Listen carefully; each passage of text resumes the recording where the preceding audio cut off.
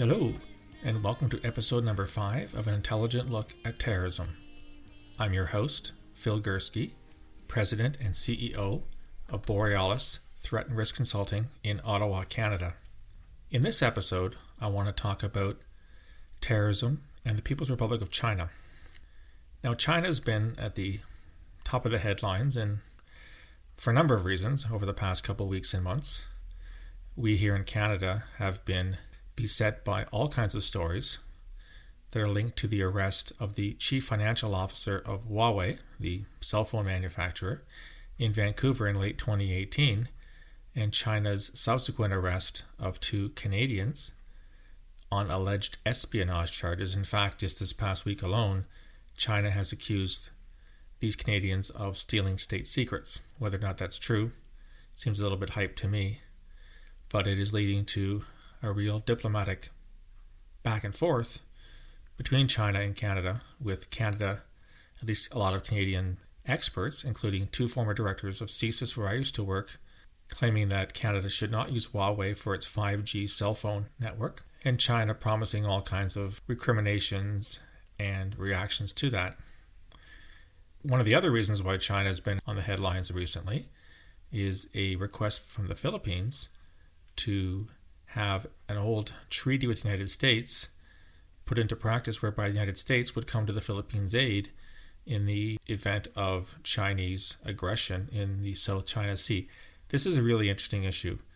So, in the post-World War II period, the People's Republic of China created what's called the 9-Dash Map. And the 9-Dash Map is essentially China's claims on the South China Sea. If you look at the map, it should strike anyone as a very preposterous claim by China that it controls essentially the coastal shores of Vietnam, parts of Malaysia, parts of Indonesia, and the Philippines.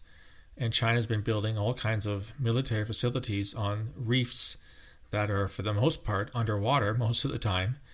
And it has done so in order to basically establish facts on the ground, or in this case, facts in the water, in terms of its territory. But what I want to focus on in this podcast, since this is a podcast on terrorism and not a podcast on geopolitics, is China's counterterrorism policy. It's become quite clear to a lot of people who are reading the news that China has created massive internment camps in the northwestern province of Xinjiang. Now, Xinjiang is traditionally a Muslim part of China. It goes back centuries. It is the home of a group called the Uyghurs.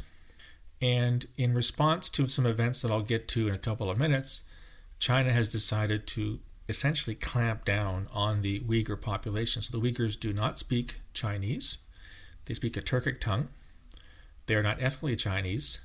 But what China's been doing for the past couple of decades is to encourage the migration, migration of hundreds of thousands of ethnically Han Chinese people into the area to make it more in keeping with the rest of the country. But what's really worrisome right now is the fact that China has incarcerated, and incarceration is the correct term, upwards of 1 million Uyghur Muslims in what they are euphemistically calling re-education or retraining camps. And there are reports that are coming out in the West of the conditions that are to be found in those camps, allegations of torture, certainly allegations that the Uyghur culture and language are being eliminated, that people who are in these camps are being forced to express patriotic love for the People's Republic of China, denounce their own faith, which is Islam, denounce their own culture, denounce their linguistic heritage, in essence, denouncing themselves as Uyghurs. It's interesting that China has chosen to take this measure because, in essence, there is a terrorism threat to China. And as I discussed in my 3rd book, The Lesser Jihads, there have been a number of terrorist attacks in China over the past couple of years that have been perpetrated by Uyghur Muslims. And I want to just go over a few of those for you. In 2013, 27 people were killed by knife-wielding assailants. 3 more were killed and 79 injured in a knife attack at the Urumqi train station in April of 2014. A knife-wielding gang killed 96 in July 2014 at a police station in Yarkant. And at least 50 were killed in bomb blasts in September 2014. So it's impossible to state that there is not a problem with Uyghur terrorism in China. In fact, Uyghur terrorism has been around for a long time in both northwestern China and actually within Afghanistan as well.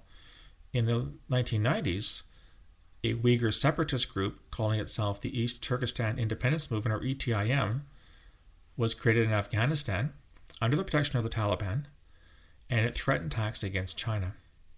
They are a self-styled separatist group that essentially want to create an Islamic homeland for the Uyghur-speaking Muslims in northwest China. It is estimated as well that upwards of 5,000 Uyghurs may in fact have gone to fight for Islamic State and other terrorist groups in Iraq and Syria.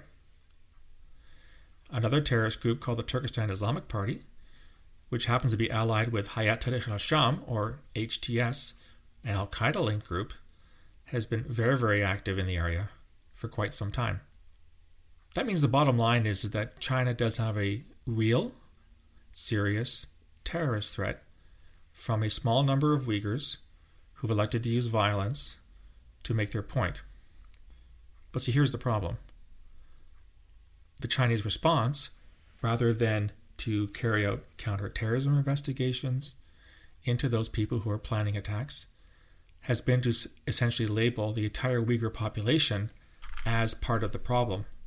And as a result, there are upwards of, as I mentioned before, 1 million or more Uyghurs who are in effect being held in concentration camps, are being brutally treated, and are having their very ethnicity stolen from them. This really begs the question whether or not this is a smart policy for China or any nation to take when it comes to counterterrorism. We saw a bit of an analogy in the West post 9/11. We saw Muslims, Muslim Canadians, Muslim Americans, Muslim Europeans labeled as terrorists because of their faith, their associations. It is probably not too far of a stretch to contend that the recent rise in Islamophobia, the recent rise in nationalist and far-right ideologies in the West is tied in part to the attacks of 9/11 and to the ubiquity of terrorist movements who are Islamist, extremist in nature around the world. So what China has essentially done is to take a page out of our book and decide that the only good Uyghur is a Uyghur who doesn't speak Uyghur, who doesn't profess Islam openly, and who tries to blend into the general Chinese population.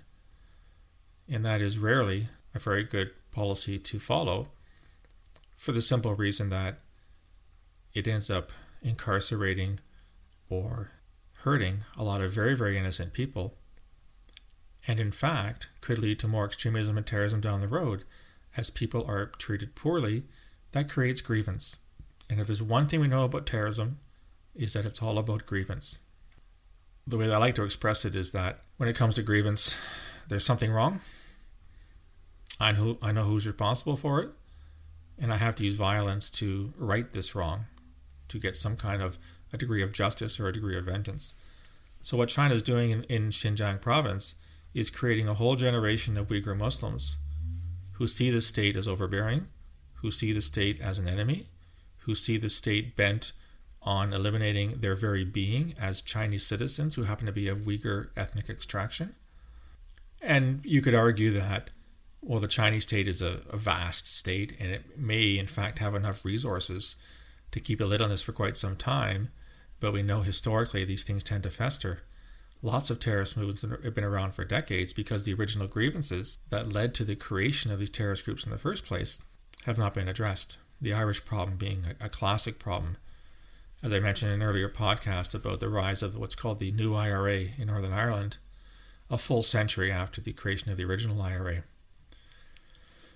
There's a more worrisome aspect to this Chinese campaign as well, in that they don't seem to be limited to striking out against Uyghurs who are living in northwestern China.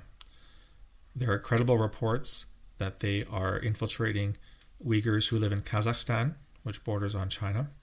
And there are credible reports that they have attempted to exert their influence even here in Canada. There was an incident a few weeks back at McMaster University in Hamilton, Ontario, in which a student of Uyghur extraction was giving a talk about the conditions in these so-called re-education camps in Xinjiang province. and she was shouted down by Chinese students in attendance, called a traitor to China, and told to stop speaking. And I can't prove that, in fact, this is tied to the Chinese government, but it certainly seems that either they were very patriotic students who acted on their own, or they may, in fact, have been put up to it, or at least encouraged to do so by the Chinese embassy here in Ottawa. I do know, having spoken with some Uyghurs here in Canada, that there has been some pressure brought to bear on Uyghur Canadians to stop talking about the situation in northwestern China, stop besmirching China's reputation, stop calling them concentration camps, and to swallow the Chinese line that these are things that are done for the benefit of the Uyghur people. I think this is tied in a very general, nebulous kind of way with the so-called Belt and Road Initiative that China has been promoting around the world for the past couple of years, where China is exerting its influence economically around the world by building infrastructure in a lot of countries that simply can't afford to do so themselves, building bridges, building all kinds of infrastructure on long-term loans that these countries can't necessarily pay back. Sri Lanka had to hand back a port to China because it couldn't pay back for the construction that had been done.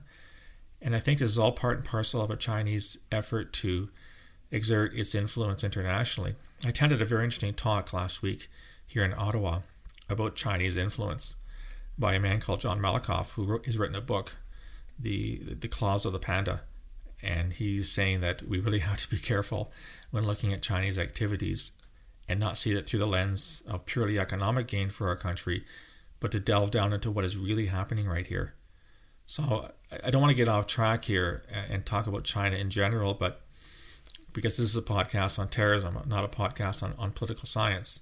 But I do think that China's policy, how it's treating its own Uyghur population, as I said, there is a real terrorism problem, although I can't recall a lot of recent terrorist attacks in the PRC. I think the latest big one was back in 2014, although there was a bombing of a Chinese consulate in Pakistan a few months back. I think this is going to come to bite them back in the end.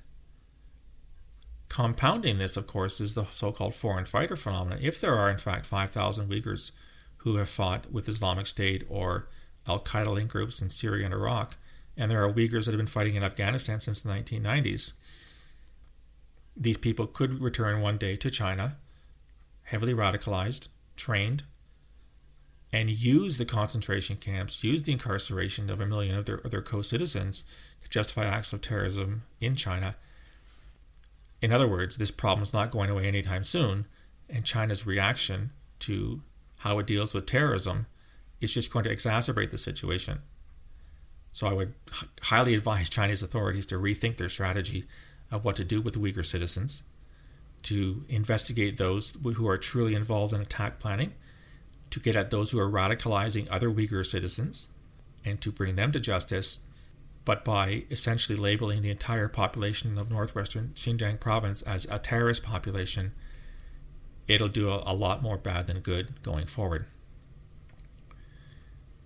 Which brings me to the featured terrorism attack for this fortnight. And I want to talk about the attack in Kashmir on February the 14th, in which 40 or 41 Indian soldiers were killed by a suicide bomber. And this has developed into a very worrisome scenario. You're probably aware that both Pakistan and India, in fact, do possess nuclear arms. The countries have gone to war since the split in 1947. Kashmir has always been a territory that has been divided between Pakistan and India. Neither side seems to agree on a border for the area. It is a primarily Muslim area. And this particular attack, on Valentine's Day of all days, led to a counterattack by the Indian Air Force, in which they claim to have killed 300 so-called militants in Pakistan. The Pakistanis have denied it. This is really very, very worrisome because of the state of tension between Pakistan and India. Prime Minister Modi is facing an election coming up this year. He has been very, very exuberant in his nationalist speeches of late. He has basically called the bombing that was carried out by the Indian Air Force a test run for something more serious. Pakistan, of course, has pledged to retaliate for Indian action on Pakistani soil. What it points to, though, is the fact that the Kashmiri situation has been unsettled for 75 years now. And it is incumbent upon Pakistan and India to figure out a way to resolve this. If not, there'll be more terrorism in Kashmir. There are attacks or planned attacks weekly in Kashmir by Islamist extremists, some of which are sponsored by Pakistan, some of which come from Pakistan. It unbelievably claimed that it has no sponsorship of terrorism in its country. We all know that's false. They've been sponsoring terrorism for a very long time, going back to the 1980s, when the United States enlisted Pakistan to help fight the Soviets in Afghanistan. So the situation in Kashmir appears to be, at least as of today, March the 5th, simmering on the back burner a little bit, but this is a very, very worrisome scenario. You have nationalism in India, you have Islamist extremism in Pakistan, you have Hindu extremism in India. This is a very dangerous mix, and I really hope that in the days and weeks to come, it'll die down a little bit, because the firepower and the weaponry that both sides have in India and Pakistan could lead to a very, very dangerous situation. That's it for episode number 5 of An Intelligent Look at Terrorism. As usual, I would love to hear what you think of the podcast. You can reach me on YouTube, where the podcast is being played. You can get a hold of me via email, borealisrisk@gmail.com. You can reach me at Twitter, at BorealisSaves, on LinkedIn, or on Facebook. Until next time, stay safe. It may sound absurd.